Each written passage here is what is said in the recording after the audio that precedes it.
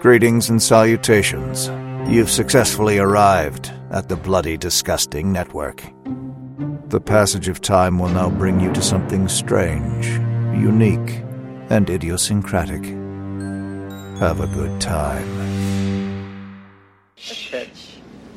Listen to this. This is the tape I found downstairs. It has been a number of years since I began excavating the ruins of Kandar with a group of my colleagues. Now my wife and I have retreated to a small cabin in the solitude of these mountains. I believe I have made a significant find in the Kandarian ruins, a volume of ancient Sumerian burial practices and funerary incantations. It is entitled Naturan de Manto, roughly translated Book of the Dead. From the gnarled woods of Michigan to the sun-kissed skyline of L.A. We are Halloweenies! You said, I hope you understand when you read this letter that you're better off without me. 'Cause around me is stormy weather, stormy weather. It always surrounds me. Live from New York, it's their Halloweenies! Happy Halloween, trick-or-treaters, dreamers, campers, suspects, and deadites. I'm your host tonight, Michael Maniac Ash Rothman, floating around in the multiverse of madness as we bend the plates of time in the wake of Warner Brothers deciding to push Evil Dead Rise to April 2023. So what are we going to do instead? Well, good question, and one we posed to all of our listeners a few weeks ago, because if you recall, we asked what lists you wanted to see us do. Some were weird, some were a little too niche, some of them we downright deleted, but a few of them did catch our eye. One of them was this, which was asking for the scariest episodes of television, which a question we might have tweaked on our own. But either way, it comes from you, the listeners, and we're very proud to have gotten the ideas because let's just say thanks to Warner Brothers, we're floating about until we get to Haddonfield, and this is good. This is good. We got some good ideas here, and we thought that talking about the scariest television, what better time than now when we're all buying Halloween Oreos and dusting off our decor for spooky season. So that's what we're going to do.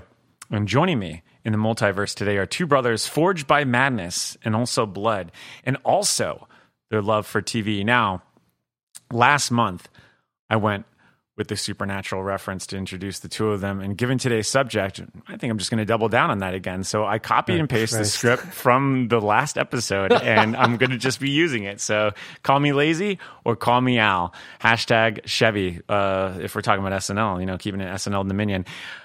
He's the oldest of the two, the Dean to Max Sam. See, it still works.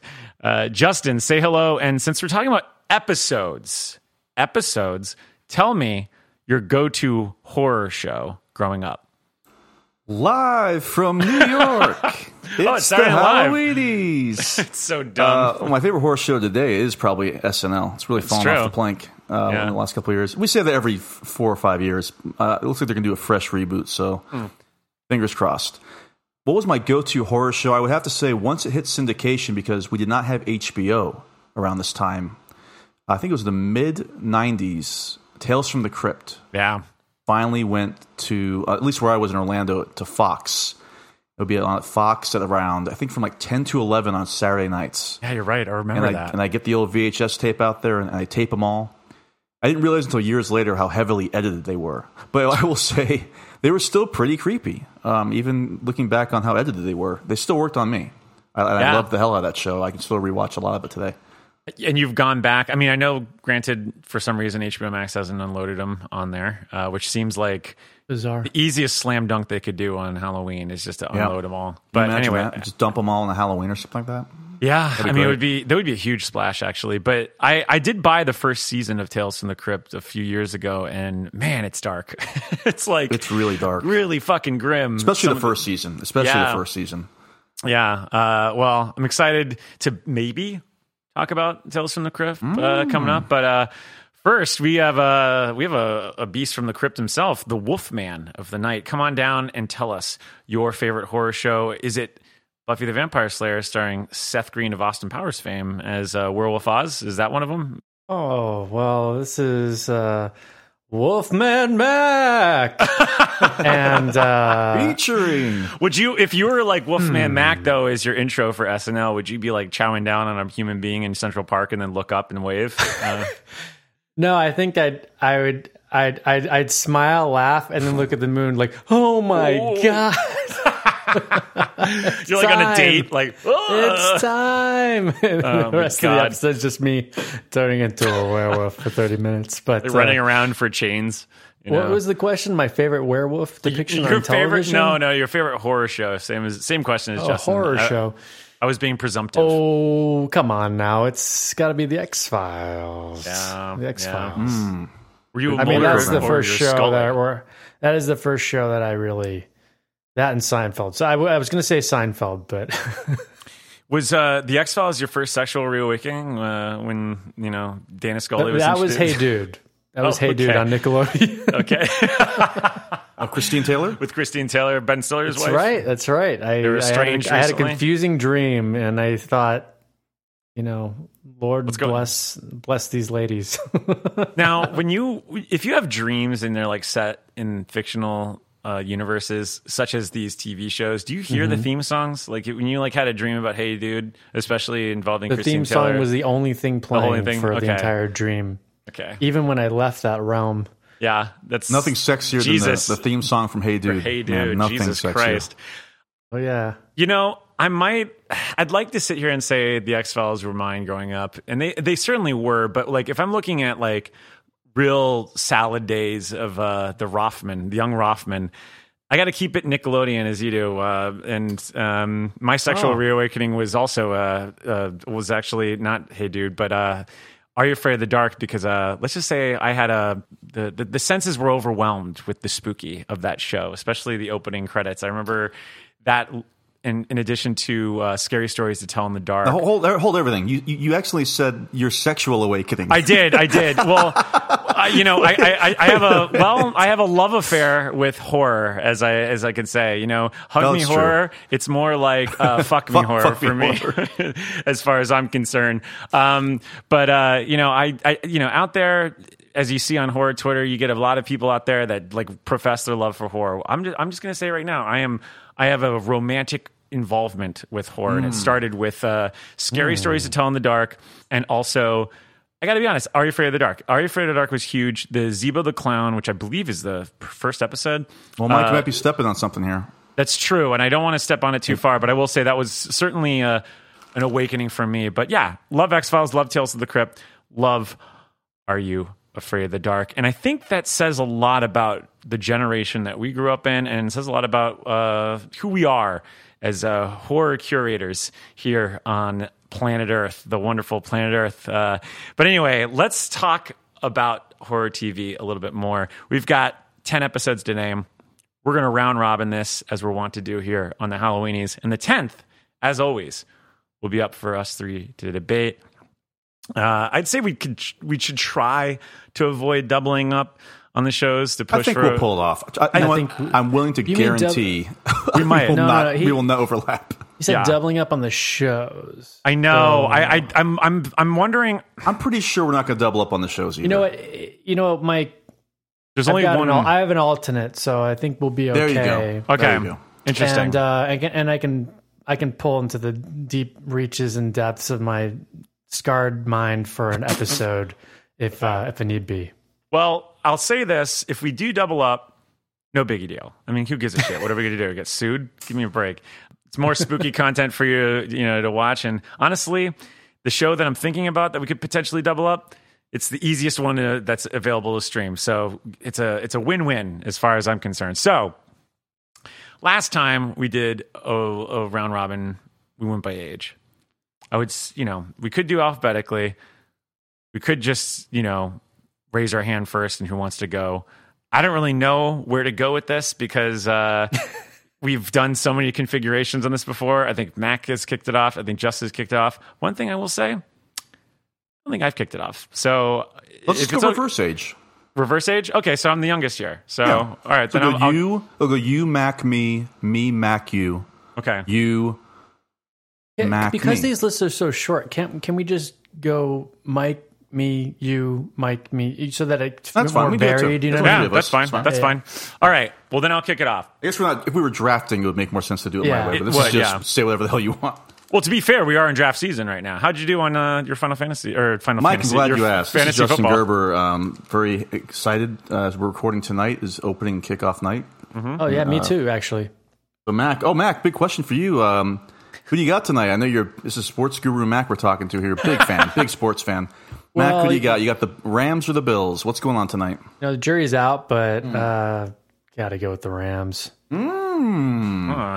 Is Rams. Is Jim Kelly playing tonight on the Bills or Doug Flutie? No? Well, okay. Again, I don't want to talk. It's kind of like talking to your pitcher and your no-hitter. I don't want to talk about it too much. Well, the good news is, tonight. Mac, is that at least one of those names I mentioned is played about 30 years ago, around the time my first pick first aired.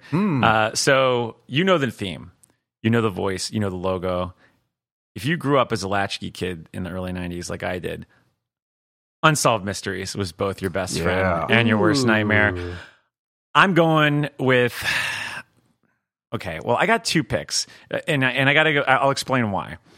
We talk a lot about how we're all latchkey kids on this podcast. I just did right now. And I do a lot on, especially the Losers Club, because I think that King rates a lot of latchkey kids, because I think that still seems indebted to like the 50s, 60s, and 70s. But I cannot stress enough the life of a latchkey kid when you talk about a show like Unsolved Mysteries. Like for me, and I don't know, I can't speak for you guys, but like it was like on constant rotation every evening for me. Like without fail, if I turn on the television, I would see Unsolved Mysteries on. And sometimes it was like Unsolved Mysteries and Sightings, and that was just like a fucking double whammy for me. Well, I remember watching it when it was like literally airing for the first time. I think it was on Fox. Yeah. So it would be on Fox like late on 80s. Sundays or something like that. Yeah, I remember vividly watching that. Because it was like, was it Unsolved Mysteries and America's Most Wanted around the same time? Yes, I think that's correct. And also our Emergency 911. Oh yeah, Rescue 911. Rescue 911, yeah. Which is a little more like kind of a reprieve, a little more brutal at that point.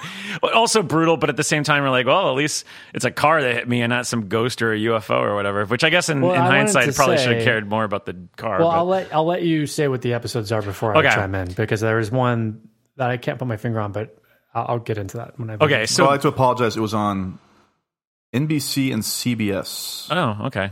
Interesting. I do remember watching it. Well, because of streaming services now, it's so fucking easy to forget when these shows are on. Like, I mean, I remember when they had like Twin Peaks streaming on something that wasn't. It was like, I think it was something beyond ABC. I think it was like CBS. They had it on CBS for a long time. It's like, what the fuck is this? It makes no sense. Okay, anyway.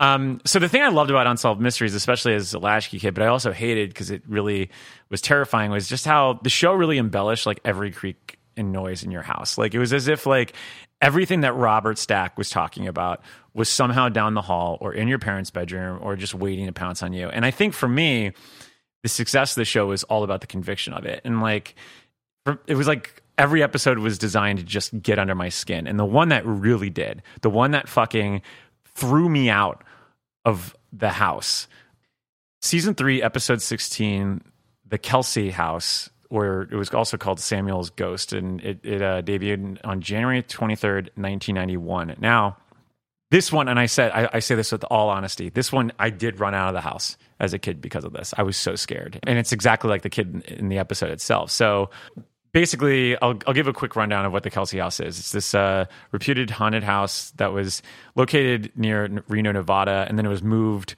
to its current location from Virginia City, where it resided next to a cemetery for many years before being moved to 600 Geiger Grade in Reno, where then it became a haunted residence. That's very confusing what I just said, but either way, it's in Reno. This house around? I don't know. They move houses around a lot back then. I mean, fuck, the Myers house was moved around in Pasadena. But that's not haunted though. That would have burned it to the ground. I know. Well, the first series encounters went from like 77 to 81, and basically all the members of the family like kept seeing things. Like they would hear sounds of footsteps walking up and down the stairs. They would hear a swooshing sound as if like someone's dress was being dragged to the ground. And there was a tall male ghost nicknamed Samuel who appeared in the kitchen and the bedrooms. And a lot of the manifestations centered around the kids. And so for me, I remember it was like for the first time I remember hearing about how ghosts could follow you from home to home.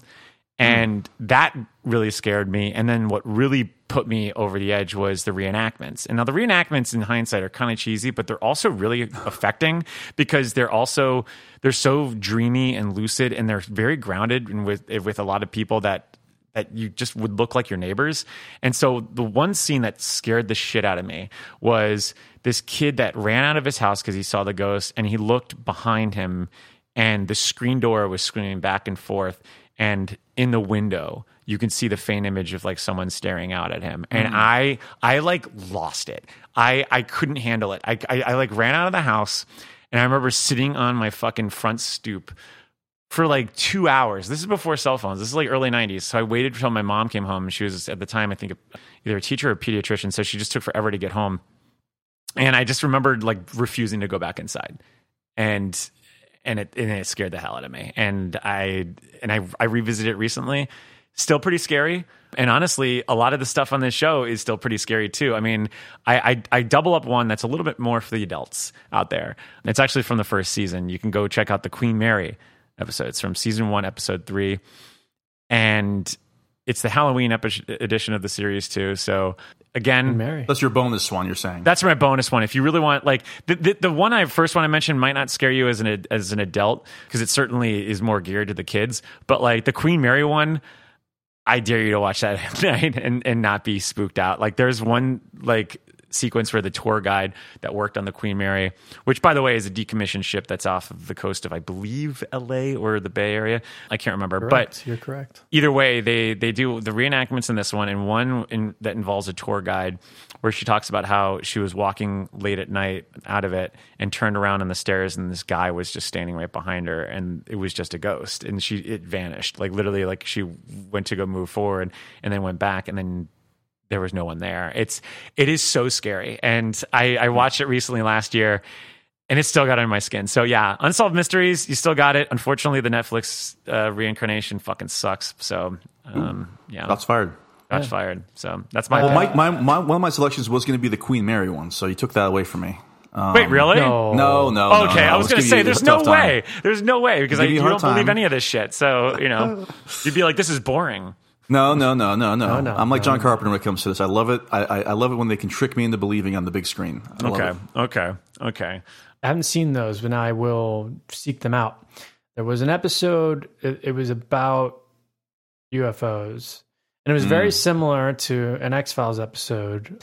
It's the early episode in season 1 where they go out to investigate the 3 lights dancing in the sky. That's really early. And there is an episode of Unsolved Mysteries about similar sightings of 3 lights in the sky, and then it's all, But of course, there's no real recreations or, I mean, it's all like made up or whatever. But the way that they shot that show it is very weird and creepy, and it really worked at the time. It's funny. I'm thinking about it's like a chicken and egg thing. I can't remember what came first, but when X-Files hit, I think it just hit at the right time. It did. I mean, Unsolved Mysteries was big. Sightings. Yeah. There was some other. Remember they had the alien autopsy show. I mean, just the right time. And we all grew up with it too. I mean, think about it. Like we're kids post. I mean, I guess we are still part of the Amblin generation for the most part. Like we're offshoot of it. You are, especially Justin. But like, I lived the whole thing. I remember living through that. Yeah. But to like be able to I mean, we had the marvel and splendor of Close Encounters and E.T., and I think that built on just us being curious about what really was going on and looking up all the alien conspiracies. And I think so much pop culture capitalized on that, especially when you consider the fact that like so much of X-Files and even Unsolved Mysteries is like a post-Watergate thing, right? Like it's like us like obsessed with like what the government's hiding. And I think those two things, at least for me, speaking personally, I know that was certainly an obsession. I mean, it's pretty serendipitous and also not really coincidental, I guess, in the sense that, Oliver Stone's JFK is like, what, 2 years before the X-Files Yeah, also? 91, I think. I mean, I think a lot of that kind of mixed together for us to just think, like, what is being hidden from us? And, like, why is there so much evidence to the contrary? And, like, you know, or at least quote-unquote evidence. Well, we have, actually, now we do know because there is evidence because the fucking government released a lot of it. So, yeah, creepy stuff. Good show. Fun show. I think it's probably airing somewhere, the old episodes. I'm sure it's streaming somewhere. I think a lot of it's on YouTube, probably. Yeah, the ones I found were on YouTube for sure. And honestly, a couple of things I'm going to mention today are just sitting there. I think, remember when YouTube was a real stickler for copyright? Mm-hmm. But I think it got to the point that if it's a movie that doesn't really have a strict... If nobody really owns the rights anymore to these movies and TV shows, they're kind of just...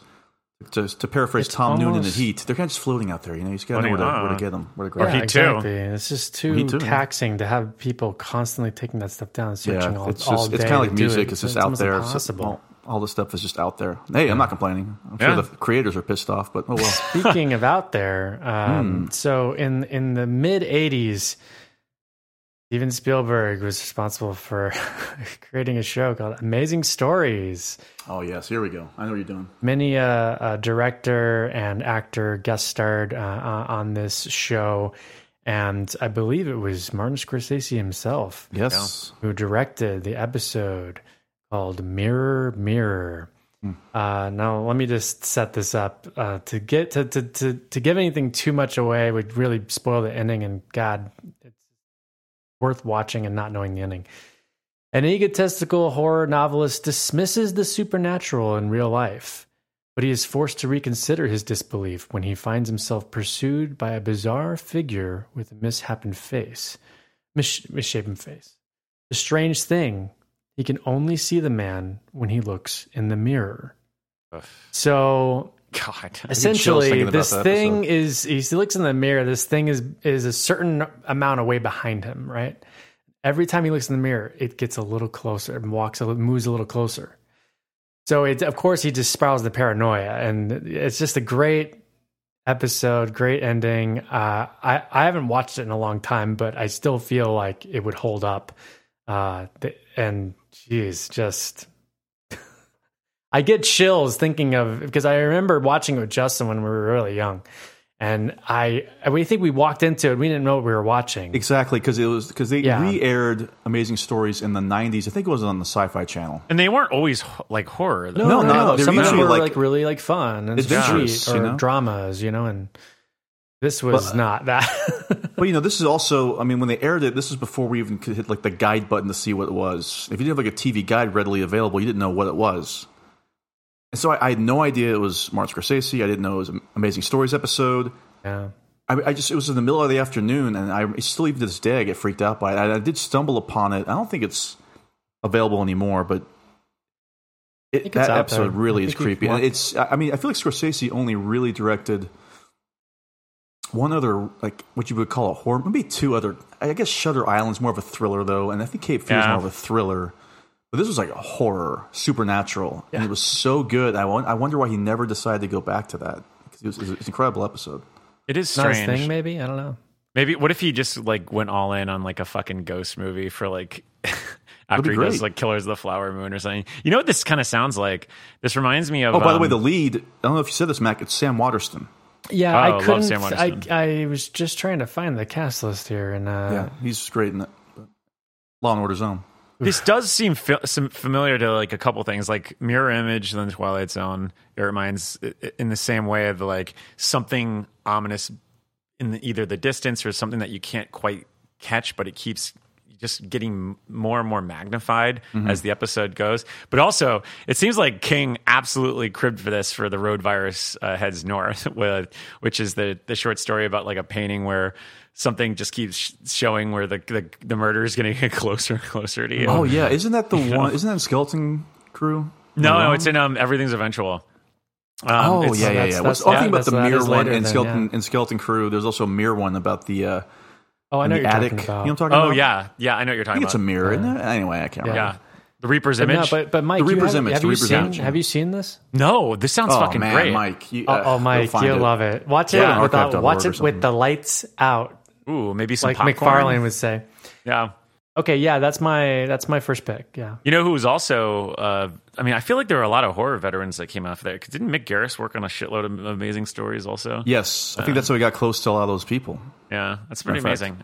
They got to be straight. I feel like didn't they tried to do like a redux for it for Apple TV Plus? They did, and they actually had a whole season, but nobody talked about it. God, that's fucking nobody crazy. talks about most stuff that's on Apple TV. I know. Well, we just talked about that on the Losers Club with Lisi's story about how like, is anyone ever going to watch that? I don't know. Anyway, Justin, your pick. They're lost. I know. Right, seriously. well, I was thinking about this list, and I mean, obviously, look, we love horror here at the Halloweenies, and we could go on and on about certain things we've seen in recent years, but I was thinking about stuff that truly just disturbed me because I love It Follows, for example, Hereditary, recent horror that really does kind of scare you as opposed to just having a good time at the movies. But stuff that really sticks with you and maybe even alters your brain forever is the stuff that you see when you're really young. For instance, the stuff that we've already talked about. The stuff that we watched when we were like 10 years old, right. 10, 11 years old. We're not firing up, I'm going to talk. Now, granted, there's some stuff recently that I don't want to step on. So I'm looking back in time. And this is going to be really off the beaten path here. It's a show debut. This episode was January 24th, 1979. So I remember watching this. It was in syndication for years and years. And it was on, and I watched it in Phoenix, Arizona in the late 80s. And it was Season 3, Episode 19 of 8 is Enough, starring Dick Van Patten and Betty Buckley from Carrie, the teacher in Carrie. She's also a great Broadway star. And Dick Van Patten you've seen, and he's like the king in Spaceballs. Everybody knows. You'll know if you see him. Yeah. But this episode came around, when I watched at least, shortly after I saw Psycho for the first time. And now Psycho is famously my first kind of adult horror movie that I ever saw. So I'll read you the plot of 8 is Enough, which was, by the way, a lighthearted family drama in the late 70s, early 80s. Like there was no laugh track, but it was kind of just like a lighthearted family drama. They dealt with some stuff, but it wasn't too serious, wasn't too goofy. So the plot was, I'm noticing now, this wasn't even a Halloween episode. It was January. Of 1979? Very strange. But this was... the episode was called... released in January? This 8 is Enough episode was January 24th, 1979. Wow. But it was called Horror Story. And the plot is, when the power suddenly goes out all over Sacramento... This is like the whitest show you've ever seen in your life, by the way. When the power suddenly goes out all over Sacramento, the Bradfords are left in rather sticky predicaments. Tom and Abby get stuck in an elevator, while most of the others are stuck at the house... with a man who creepily looks like Norman Bates. So the way it's filmed, they don't film it for laughs. They kind of play it really straight. Like you're thinking, oh wow, maybe in season 3 of this family drama, somebody's gonna get murdered for some reason. But I even watching it yesterday on the wonderful archive.org.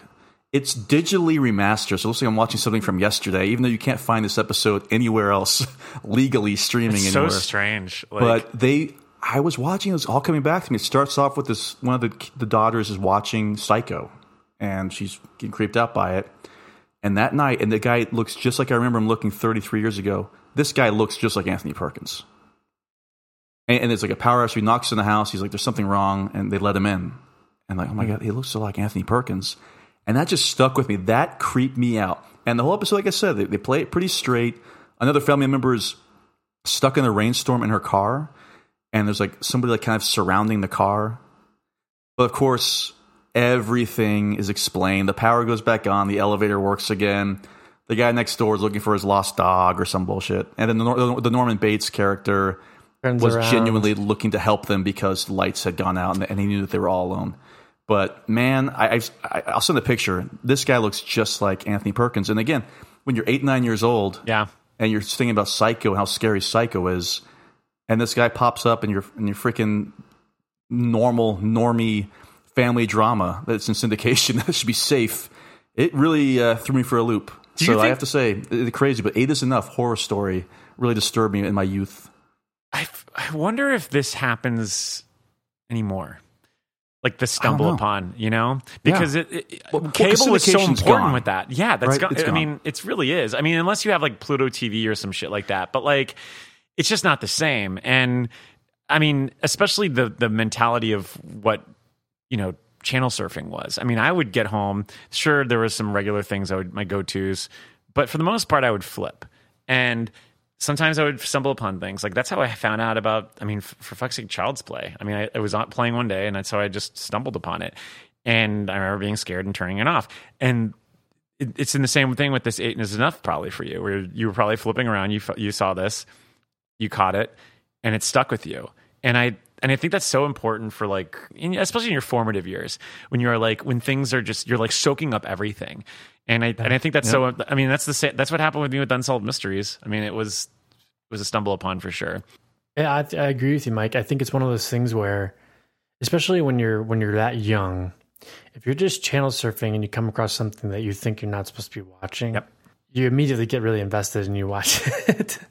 So I can see that happening, even though that show, Justin, like you said, seemingly is just like a normal sitcom or whatever, like that you'd be like something's off here, something's wrong. There's something off. That's what it really was. Like, that shouldn't be on this show. Why is this happening? That's what makes it so disarming, right? I mean, that's what David Lynch was so good at early on, was that, I mean, that's literally what Blue Velvet is all about.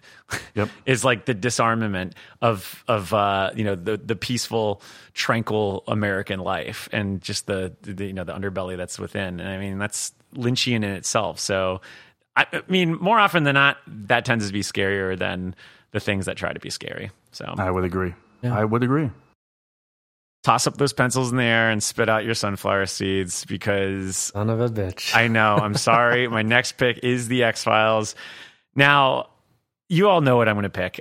This is an episode that we all talked about X-Files the next day all the time, especially, which is actually pretty astounding, because when I was growing up, especially this time of this episode's airing, X-Files was on the Fridays. So you had to go literally 2 days until you got to the school on Monday to talk about it. And I'll never forget the Monday after this. So this debuted January 13th, 1995. So probably the 14th, 15th, the 16th, January 16th, 1995 at lunch. I'll never forget, what was her name? Kristen Barker, or it was Lauren Parker. I can't remember, either one of them, talking about, oh my God, did you watch The X-Files? And that was when, and I remember watching it, and I remember saying, yeah, and I was surprised that they had watched it. And they're like, that was the most disturbing thing I've ever seen. And I, at that time I had already seen like Silence of the Lambs, so it was kind of like, all right, well, I'm there. And it just really, I could see the ripple effects of it, and everyone was talking about it, and that is Irresistible, season 2, episode 13. Oh yeah, for Excellent. Me, what season was that again, Mike? Season 2. Okay, yeah. Which, Donnie Pfaster, Nick Chinlund.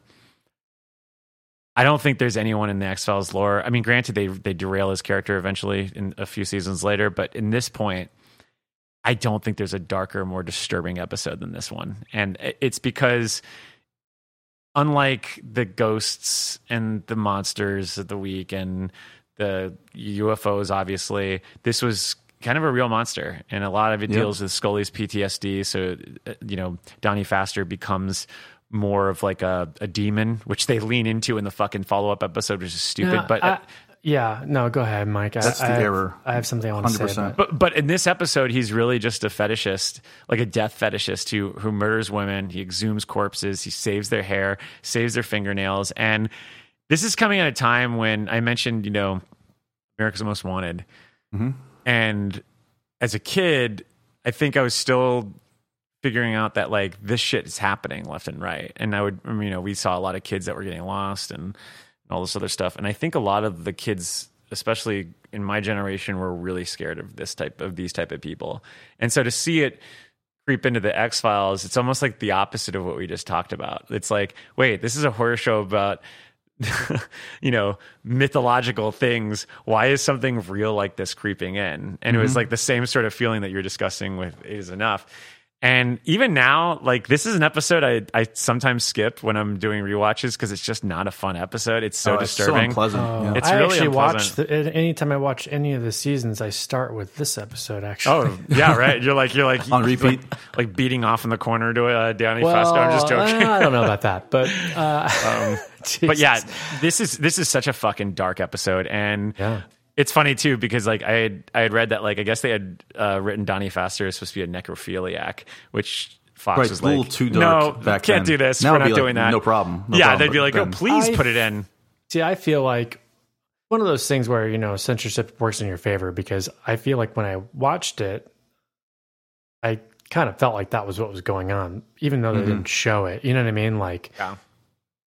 But I will say, as someone who always leaned more into the episodes that give me the ghouls, ghosts, goblins, and and little green men, there's like a 2-second moment towards the end of the episode where you're like, maybe something else is going on here. Yeah. Mm-hmm. And I think as an adult watching it, it doesn't matter. It still works both ways. But to me, it's just, but I like that they don't answer it in that episode. That's more creepy. It's always more creepy to let the viewer kind of decide or not settle it. You know what I mean? Yeah. Because then they're totally. left like frustrated, like, well, was he or is he? But and does that matter? Or is everybody capable of that kind of darkness? Like, well, and the thing is, it shouldn't matter, and they decide to make it matter in the second one, where it's just obvious what the situation is. And I mean, it ultimately doesn't affect the first one at all, because it's just another episode years later, and But that first one is still so good, and written by Chris Carter. Yeah, who, I mean, at that point, season 2, he is just the MVP. Like, he's so fucking good in that run. And I still argue season 2 is probably still my favorite run of the X-Files. Like, a few years ago, we did a whole ranking of all the seasons. You could argue for any of those first They're 4, fucking great. Especially. Really? Yeah. I still love some later seasons, but those first 4 are kind of like, there's reasons you could defend any of those seasons. Well, if you want a good spooky run for Halloween, just do the run that Irresistible's in from season 2. It's just like one after another of just terrifying fucking Monsters of the Week episodes, and they're awesome. So, yeah, I mean, great choice. Love X-Files. I apologize, Matt, because I know that we all love that. This was the show that I thought that was going to be the one that we. This is why I deliberately avoided it, because I assumed that somebody else. Well, there's one other show I avoided because of that. So, okay. Yeah. Well, I had one queued up, but I'll save it for another day. Okay. Or perhaps when we're banding around at the very end of this episode, I'll have to mention it. Well, or you could just throw it out now. I mean, if you want to. I mean, well, I don't want to get into the. We'll talk about it later. Okay. I don't want to ruin the flow of the episode. Okay. So my second is it's a pilot of a show. Tales from the Dark Side. Oh man, Trick or Treat. Oh man. I have Tales from the Dark Side also. Okay, sorry, Justin. Gotta think of something else. Oh, man. Now, this is an episode, is the pilot of the show. Bernard Hughes plays Gideon Hackles, essentially an old man who's kind of got the deed on everybody, and everyone's borrowed money from him, et cetera, from the town.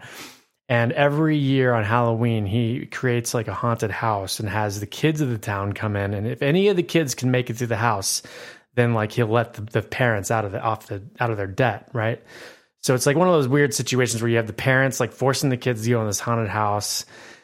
And let's just say one Halloween he has a visitor of his own, and where it doesn't work so well in Irresistible Part 2, it really works in Trick or Treat. Oh yeah.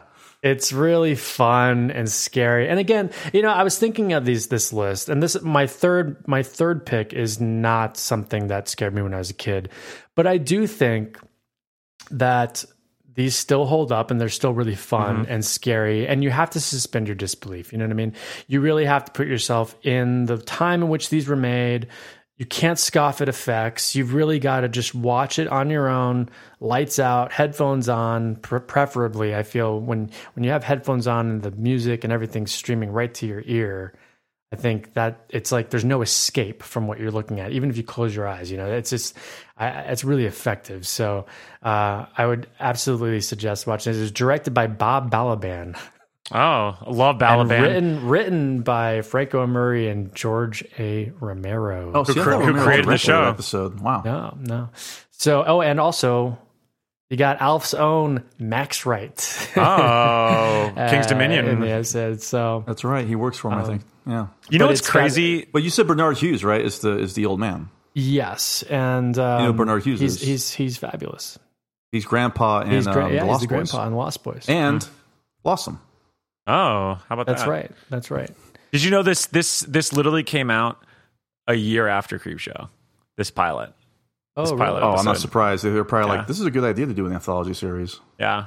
Because Richard Rubenstein was also behind that too, and he was behind Creepshow. Yep. And famously Creepshow 3. In terms of creepy theme songs, all right, so I just got to throw this out here because I think it's related. Yeah. Creepy theme songs, Tales from the Dark Side, Tales from the Crypt, The X-Files, Are You Afraid of the Dark? Who wins out in terms of the creepiest? Tales from the Dark Side for me is the opening credits alone with that music. Yeah, is just, and I've mentioned this before. I can't remember if it was on Losers Club or Halloweenies, but there was one year I went to Halloween Horror Nights in Orlando, and they had there was like a street you walk down to get to this haunted circus, and they would play the theme song to Tales from the Dark Side. Oh, God. And, just on loop, essentially. And it was so creepy because, they just tap into that. And when you first watch it, like, it by no means you just don't think it should be scary. But, man, it just gets under your skin. Well, it's that hour I always talk about. And honestly, it's when I've been walking lately, where it's just twilight. And it's just, you have that safe veneer of the daylight that's still there. And then once it switches, you're like, oh, wait a second. Everything looks different. And the little opening credits of that captures it perfectly. I know. It reminds me of, it's kind of like the Dead Zone credits, right? Yeah. Where it's just like seemingly a simple town, but like something's off. And I think that is going to be a little bit of a through line here. It's like there's something off about these episodes in a good way, Largely non-existent to stream at this point anymore. I don't know what the fuck happened to them. I used to, because I was streaming them for a while, and then last time I checked, they were gone. Yeah, they'll show up again on something. Possibly streaming on Tubi or something like that. It's unfortunate. Justin, all right. Yeah, fuck the rules. Tales from the Dark Side. I have to do this episode. Oh, I'm breaking the rules. Whoa, because to be honest, my alternate was going to be Zebo that you mentioned earlier, Mike. Well, you can still mention it. I don't have any information. Look, it was the second episode of Are You Afraid of the Dark? Tale of the Laughing in the Dark. Great episode. Tales from the Dark Side, Season 4, Episode 14, I know it, May 8th, 1988, The Cuddy Black Sow. I thought that you were going to have Justin. this. Mac, I thought that when you mentioned that, that's what I thought you were going for.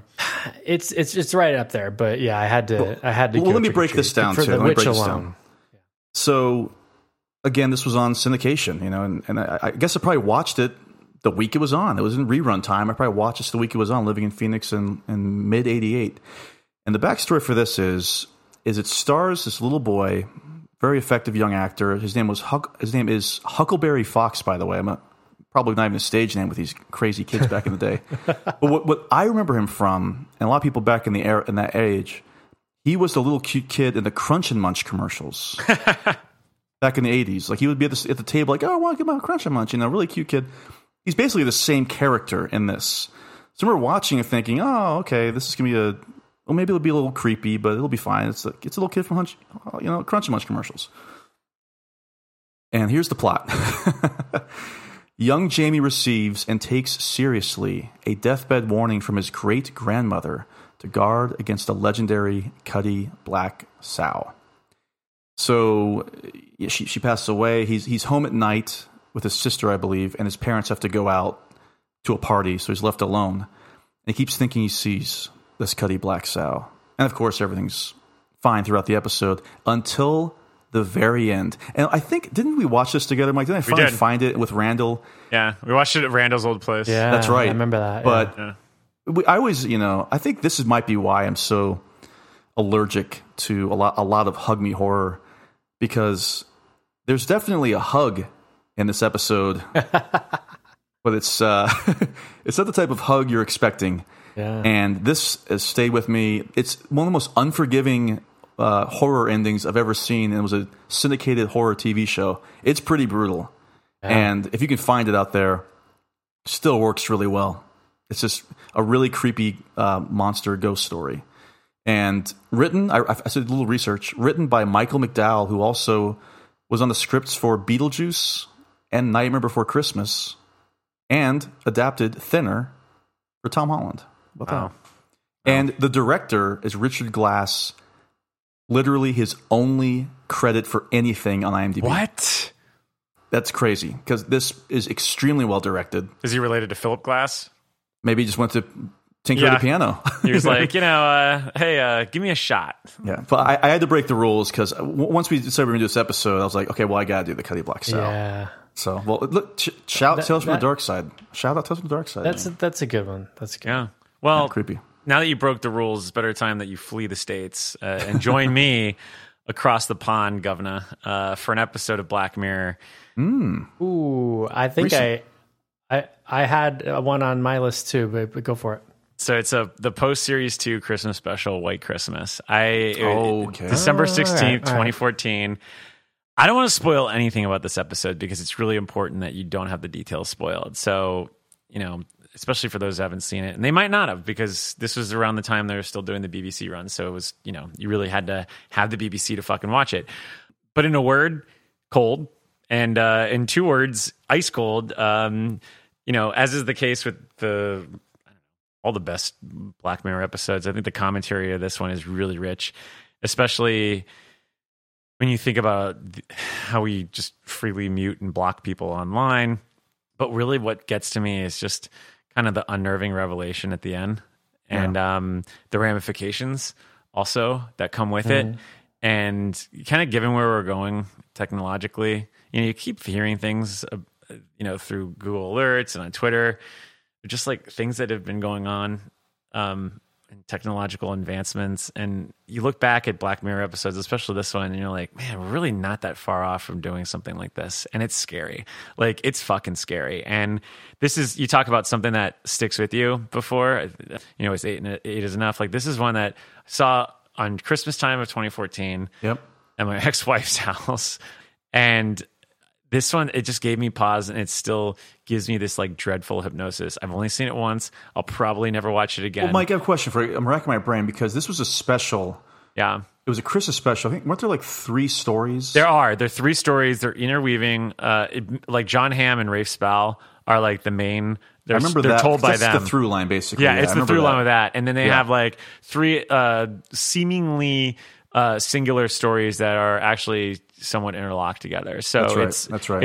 It's for me, this was probably at the time when they were going to be like, all right, Black Mirror, this was good. This was a fun run. And in hindsight, they should have done it because I agree. Because it just goes downhill from there. Yeah. Unfortunately, well, now when it became American involvement. They've got a chip in their head. Yeah. That's what they all are now, But this felt like such a button on everything that they were trying to say, and it wove in like all the themes that they had for the first 2 seasons prior to that, and it's so fucking nihilistic. And that's something that you still get it sometimes in a lot of newer Black Mirror episodes, but like nothing like this. Like this is like Richard Matheson level of like singular terror, and I love it. I love it. Well, it still felt extremely fresh, and I think that was the first crossover episode, wasn't it? Yeah, because John Hamm was in there, and that was it had been all British. I think the first season or 2. Yeah. It seems like 35 years ago, but really was only 8 years ago. I know, it's crazy to think. I think I watched the episode in bed on Mega Upload when we were still able to download stuff. Shortly after you're doing the Friday Night Lights. I did. I watched Friday Night Lights a year before everybody else because nobody in the world had DirecTV. Yeah, I watched this show called Ashes to Ashes, which was a sequel to the show Life on Mars. Yeah, that's still unavailable in the States. It was on BBC America. Yeah, but if you missed it, you're screwed because now you can't find it anywhere. Yeah, the only good thing about that is that by the time it finally comes out, I'll be ready to rewatch Life on Mars. Mars because it's been so long. Very good show. But anyway, let me throw out the 2 real quick that I couldn't do. It's Squeeze, X-Files. Totally. Tombs. Speaking of one of 2. Yeah. The ending of that episode where he's just looking at the little slot in the jail and the music's playing, and Mark Snow's music that just chilling. Definitely check that out. And then I will say, Mac, to cut you off. Yeah. I think the sequel to that is actually still pretty good. It is. The same season, Tombs too. Is good. Tombs is good, too. But it's not like the sequel to the Donnie Pfaster one. But I think it's still good. I think it's just the less is more. Like we just don't get enough of him in the first one, where it's like it's a lot of it's still like left to your imagination. I think. Yeah, true. And it's very because after Tombs, I couldn't look at an escalator the same way again. Who do you think's creepier, Tombs or the actor who plays him? That's a great question, Mike. You know, I think the actor who plays him is pretty creepy. Great actor, though. Too bad. Great actor. Great I character know. actor. Great Unfortunate. in a lot of things. Great in as Percy in The Green Mile. Yeah. What was your other one? The other one was White Bear. Oh yeah, from season 2 of Black Mirror. That is just unnerving. Is that the one? I know it ends in a. The ending is good, but at the most of the episodes what I'm talking about, where it's just you just don't know what's going on, and it's really it's with the actor from Being Human. From Being Human. Yes, I remember that. Yeah, the twist is a little. You know, they do this. They do the same twist a couple years later with the kid who's watching porn and gets caught. Yeah, a similar twist. Anyway, but yeah, very good episode, Mac. It is. Yeah, it's good. All right. Well, my last and my final pick. So I wanted to pick something. I'm like, what have I watched recently that really disturbed me? And I've had a hard time thinking of it because we've been very dismissive of this gentleman lately.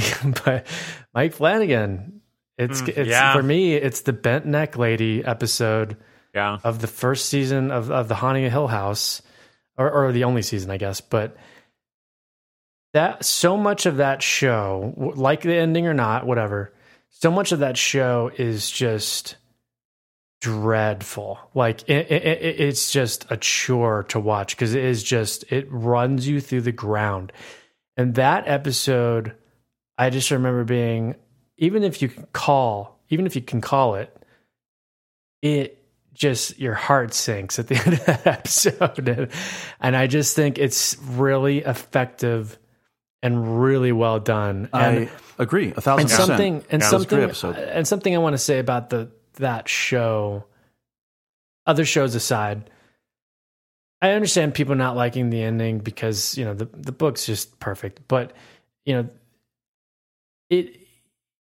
it's so depressed. The whole show is so depressing. I genuinely was like, okay, that's all right. Because I was just like, I can't deal with it anymore. I think the last episode was a little precious, but anyways, Bent Neck Lady, that genuinely as an adult, I was just like, oh my God, you know. And I think that he's really good at throwing in those random ghosts in the house. That is just chilling enough. Where I can't tell you how many people I talked to after watching these episodes, and I'm like, did you see it? Did you see it? And they're like, no. And you know, like different ghosts in the house. There's like little things. I almost chose this one. It's a really well structured episode. I think it's a great episode. Yeah. I've really thought about this as to why I'm kind of getting. I used that word allergy earlier, but why I'm kind of allergic to a lot of Flanagan stuff is because, I mean, listen, he's the origin of why we do the hashtag Hug Me Horror. Yes, yeah. I mean, he takes The Innocents, the book, you know, Turn of the Screw, The Innocents. That's what Bly Manor's based on. Incredibly disturbing material, very dark ending. And he takes The Haunting of Hill House is based on, and of course the book, The Haunting of Hill House by Shirley Jackson. Incredibly haunting, dark ending. And he gives you like a sweet little hug and makes you want to cry at the end. I feel like he makes a lot of this stuff just so he can run on Twitter and get the reaction from people saying that they cried or something. I mean, I don't know why he has this need to kind of pull back. I do feel like it started around like this time because you look back at Oculus, and Oculus is a fucking guttural punch, and so is Before I Wake, and so is a lot of like. So is his other movie that it's pretty good. I forgot the name of it. No, it's his first one. I know what you're talking about. It's a dark ending. The low budget one. Ending. Yeah. Yeah. Honestly, what was the was it Hush? That's the one where it actually started that way because it became kind of like an arc of like, you know, the sort of triumph of the will of like, you know, being able to get over your own like fears and demons and stuff like that, and being able to triumph over them and all. And Absentia, by the way, is what I'm thinking of. Absentia. I understand that there's a need and a want for films like that, and I think that for people going through really difficult things, if you're turning to horror, there is a subgenre now. It's called Hug Me Horror, and you could get those lessons, and you can feel like you've battled the evil and you've overcome it, and you're stronger for it, and still enjoy a horror movie. Great. Not my cup of tea. That's where I'm coming from, and that's why. And obviously, it does something for people, but it doesn't do anything for me. I want to be scared. I want the dark ending. I do think that when you're doing, I guess I didn't mind it so much in that first one because I was like, because The Haunting's been done a bunch, and whether it's like plays and whatever, it's just been adapted a bunch, and I feel like, but they changed it so drastically to begin with. I'm like, well, why don't you just have a creepy ending also instead of that confetti ending? I'm getting goosebumps. I know. When she says it's all confetti, I was like, I couldn't believe what I was hearing. I know we're veering off, but wait, what confetti ending? That's what she's at the very end of The Haunting of Hill House. She says that line like, "It's in the end, it's all confetti" or some bullshit, and it's like supposed to be like this. Oh, that's what she said when she was all. And then it kind of just ends. Cringe. You're like, oh, yeah. I mean. To what Mac was saying, to piggyback on it, it's like at that point it hadn't happened so often that I was like, all right, well, it was kind of a reprieve. I was able to swallow the pill. Yeah, I wasn't jumping up and down going, yes, this is better than the book, because they did. You're right, Justin. They did change it so much that to me it was like, well, you could just do whatever you want. So, and then in that sense, I was like, well, you did that. You put your own stamp on it. Okay, it wasn't what I would have done, but.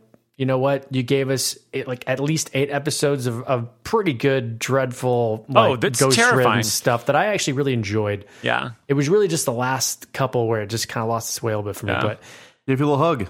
Well, I mean, Mac, I did mull over this one, and I inevitably stay away from it for Hug Me Horror Thoughts, but because I thought you guys would all rack on me for it. But like, no. Like I said, I watched all of that. I watch all of his stuff because a lot of it I do like, and I'm so interested in it.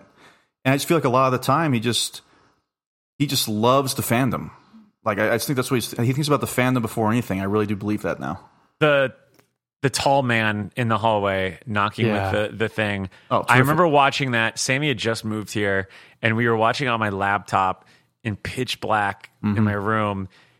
And I remember like we had to like watch like I feel like we had to watch like Scrubs or some fucking bullshit like sitcom afterwards because I was so scared of like anything tall. Like I've told you guys my Abraham Lincoln fear as a kid, but like anything tall like with Phoebe Cates and Gremlins 2 over here. I am basically that. But that scene where the kid looks out and he sees him walking through the hallway in the middle of the dark, like in the middle of the night with the darkness. Like that's like your worst nightmare as a kid. Oh, absolutely, right? My worst nightmare. Yeah.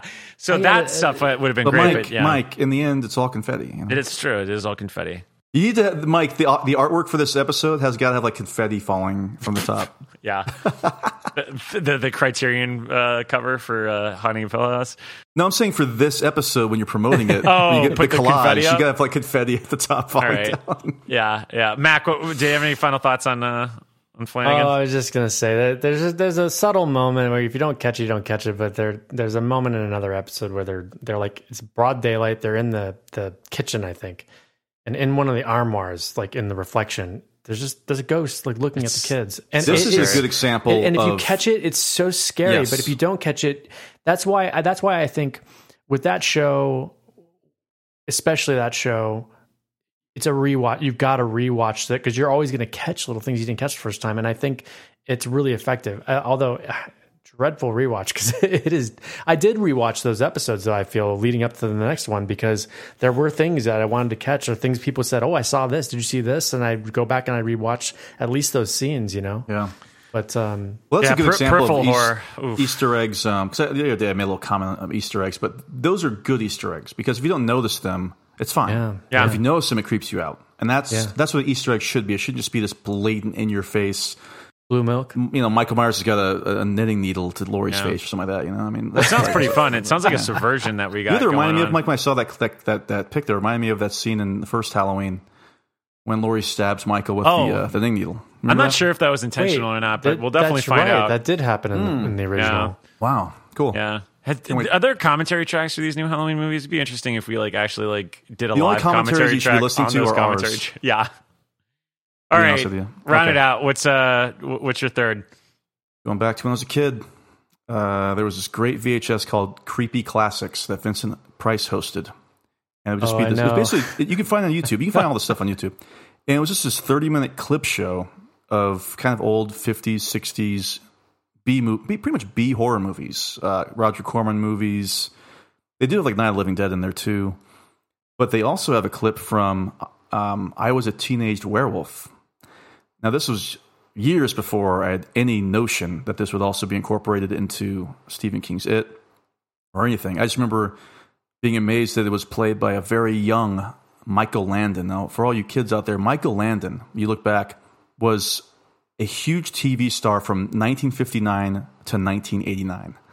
Because after he was in I Was a Teenage Werewolf, I think for 13 years, he was on Bonanza. Then for another 7 years, he was on, or another 8 years, he was on Highway to Heaven. I'm sorry, no, Little House on the Prairie. And then for another 7 years, he was on Highway to Heaven. So 30 years of just constant work.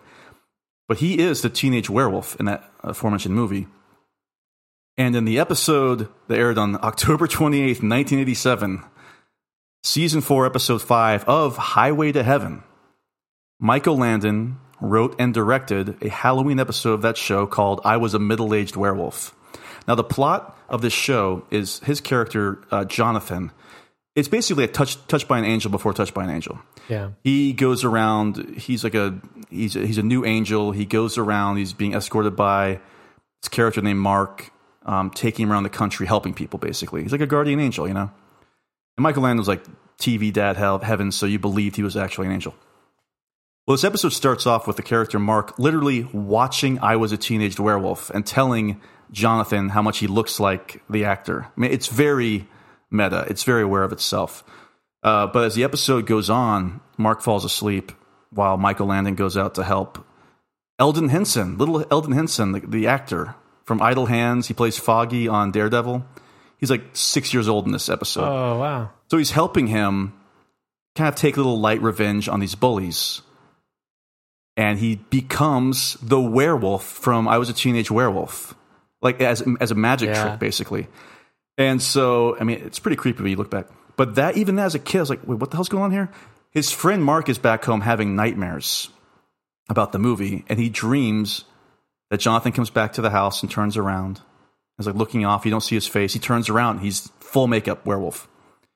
And there's a scene later on where he's got the same nightmare. You think everything's fine. He goes to the kitchen, opens up the fridge, and Michael Landon jumps out in the werewolf makeup. It scared the shit out of me.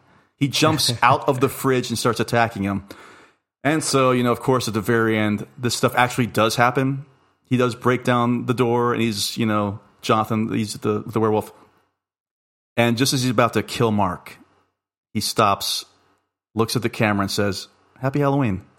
Freeze frame ending. I thought, I watched it today. Oh my God. I'm getting chills now. So fun. And a little horror connection is his son is Christopher Landon, the writer director of Happy Death Day, Happy Death Day 2, and Freaky. So he wrote a really nice message to his, because I guess his dad, Michael Landon died pretty young of cancer in 1991.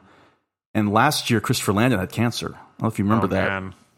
And he wrote, I guess on his anniversary, he said, we said goodbye 30 years ago today. Blows my mind how fast times go, but I kept my promise, and I've lived and loved as hard as I can until we meet again.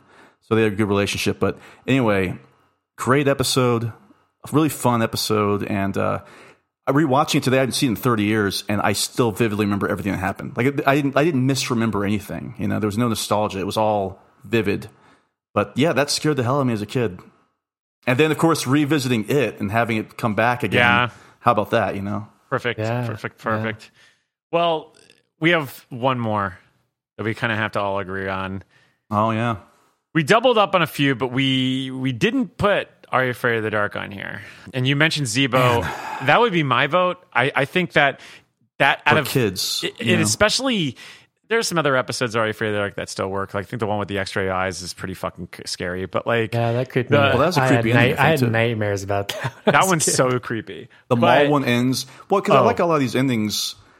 Because we're kind of on the topic. I was thinking about some of these endings of these Are You Afraid of the Dark episodes, like the one with where the kid thinks that there's vampires next door. Yeah, but it turns out it's actually the adults are taking care of a vampire. As it turns out, it's amazing. Like those had like scary endings. Yeah.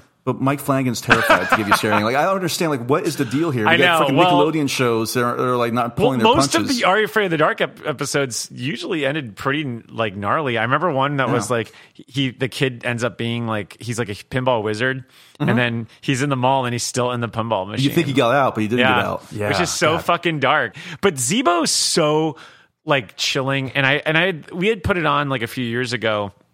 I guess there was a YouTube feed of like all of them on there, and we just had him on the background one afternoon while Sammy was napping.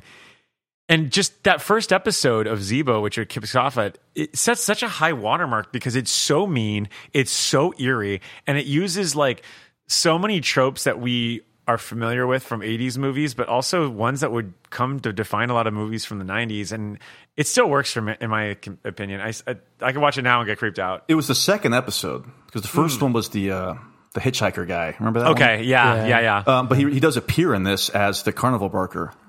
But I remember this was on Snick, and Snick was a brand new Saturday evening programming thing. It was a great lineup. It was Clarissa Explains It All, Ren and Stimpy, Roundhouse, Are You Afraid of the Dark? It's like this great 2-hour block for years. And yeah, this was one of the inaugural shows. And think about this, though. The power of this show also is that people are now officially terrified of clowns because 2 years earlier it had come out. Yep. Yeah. And then 91 ABC re-aired it. Yep. And so then you got 92. This is like as close as you can get for literally being directed towards children. And yeah, it's still creepy.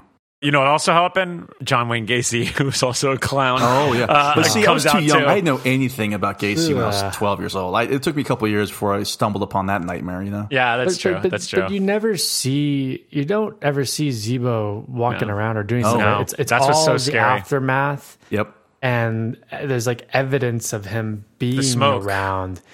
And it's just, and then the laughter and stuff. It's really, restrained. And I think that is, once again, more scary than showing us the actual thing. Like if you know how to walk that line, use the viewer's imagination.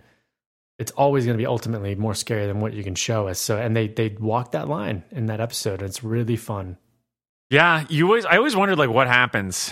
Like Zeebo's going to kill you, right? I mean, like that's what it seemed like.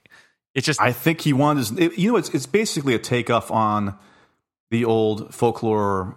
The big toe, like that kid steals the big toe, it belongs to a giant. The giant wants it back. It's basically a takeoff on that.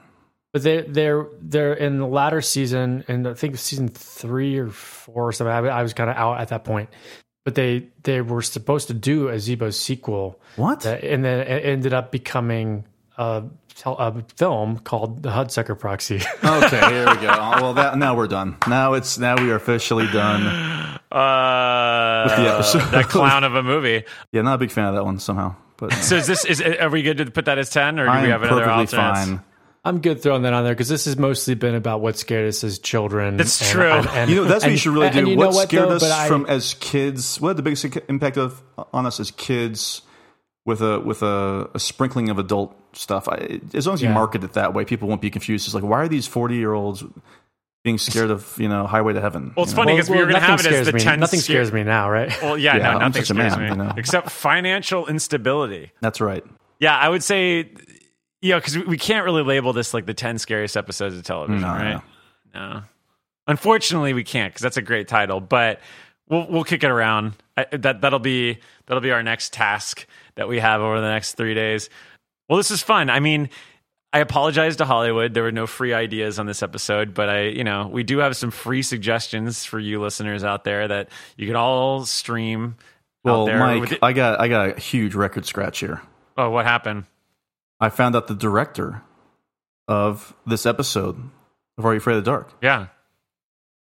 He also directed a favorite of mine and Mike Vanderbilt's, Prom Night 3, The Last Kiss. Oh, wow.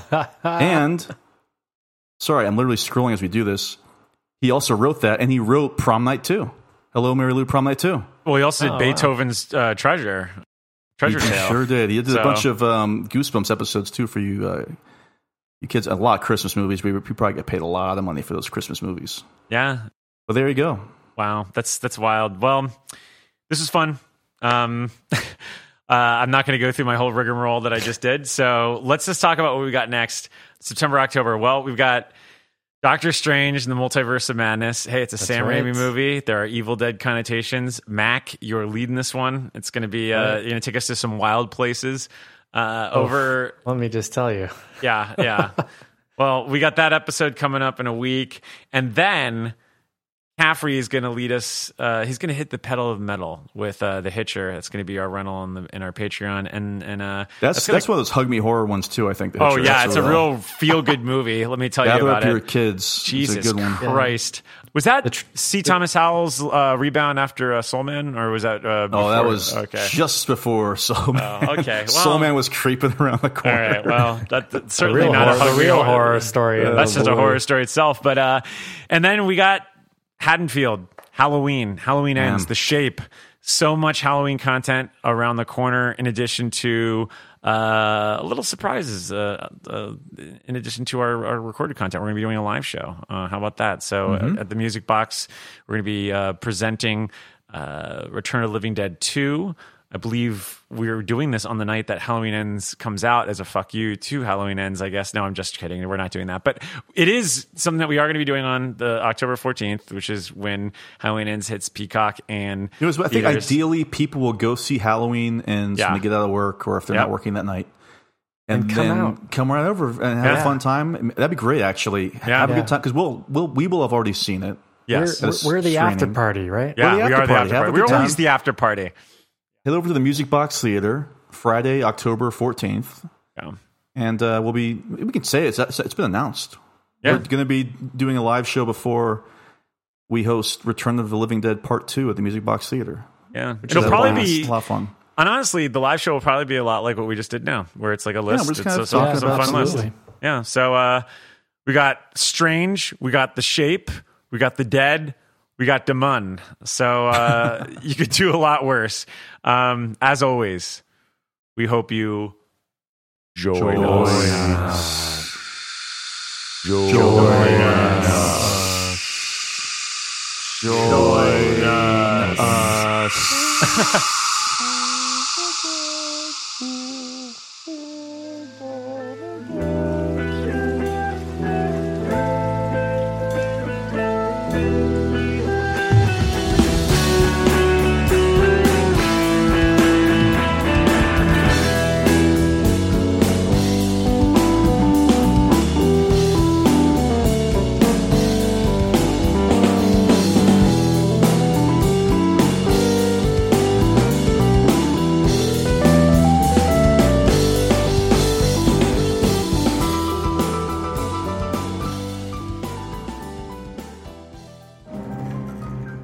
This is the end of our show.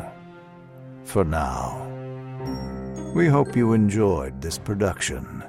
If you like our programming, consider searching for other Bloody Disgusting podcasts, such as Creepy, Horror Queers, The Boo Crew, SCP Archives, Nightlight, Margaret's Garden, and more.